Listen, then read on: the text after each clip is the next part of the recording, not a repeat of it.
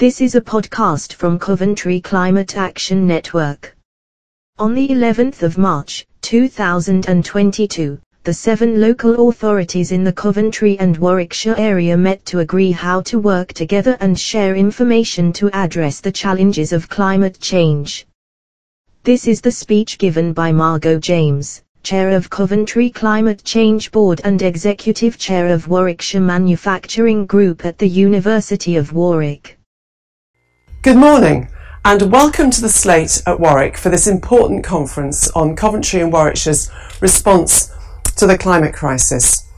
My name's Margot James, I'm Chair of WMG at the University of Warwick, and I'd like to start by thanking the 7 councils who've brought us together to develop a concerted plan to reduce our carbon emissions to zero over the next 30 years. It's wonderful to see such a partnership being created across all of Coventry and Warwickshire, because if there's one issue we all face together, it's the threat of climate change. We may come from different backgrounds, have different perspectives and experiences, but we are united in recognising the need to reach net zero, protect our environment and build a sustainable model for the economic growth of our communities.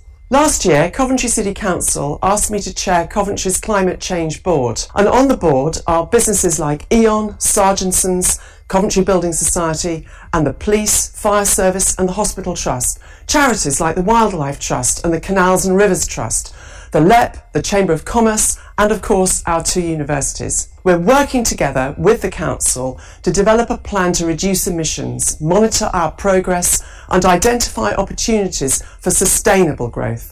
And we've done this because we recognise that preventing climate change is a responsibility for all of us, and we will only be successful if everyone is successful working together. After all, we might identify carbon emissions at car tailpipes or factory chimneys, but those emissions are created by the ignition switches and dials each of us turn every day. We have to help people across all of society turn those dials less, reduce their need to press the switches, and ensure when they do, it doesn't result in carbon emissions. That's why it's vital to work alongside the 7 councils we're going to hear from.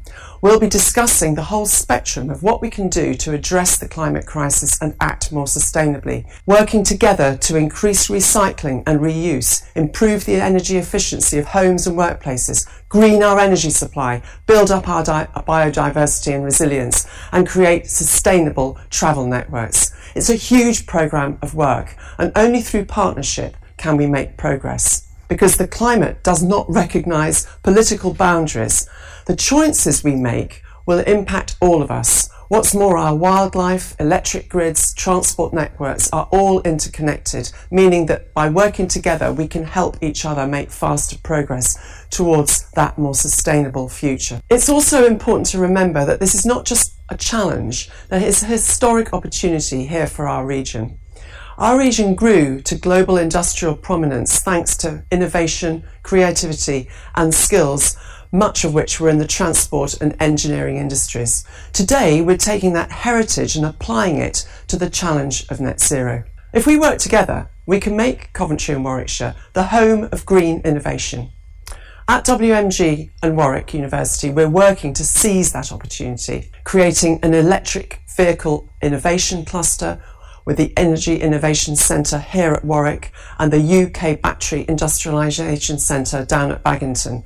We're developing green public transport systems through the Very Light Rail project with City Council, and we're also helping companies like Pashley in Stratford produce electric cargo trikes for last mile deliveries. I could name many more, such as the work we're doing to extract hydrogen from wastewater with Severn Trent, or the Regional Energy System project with infrastructure and power companies. Each of these projects is a partnership, and I'm sure that all of you are involved in similar partnerships, whether it's rugby, bringing together the community there for the Rugby Climate Summit, or Warwickshire County Council's work to decarbonise buildings.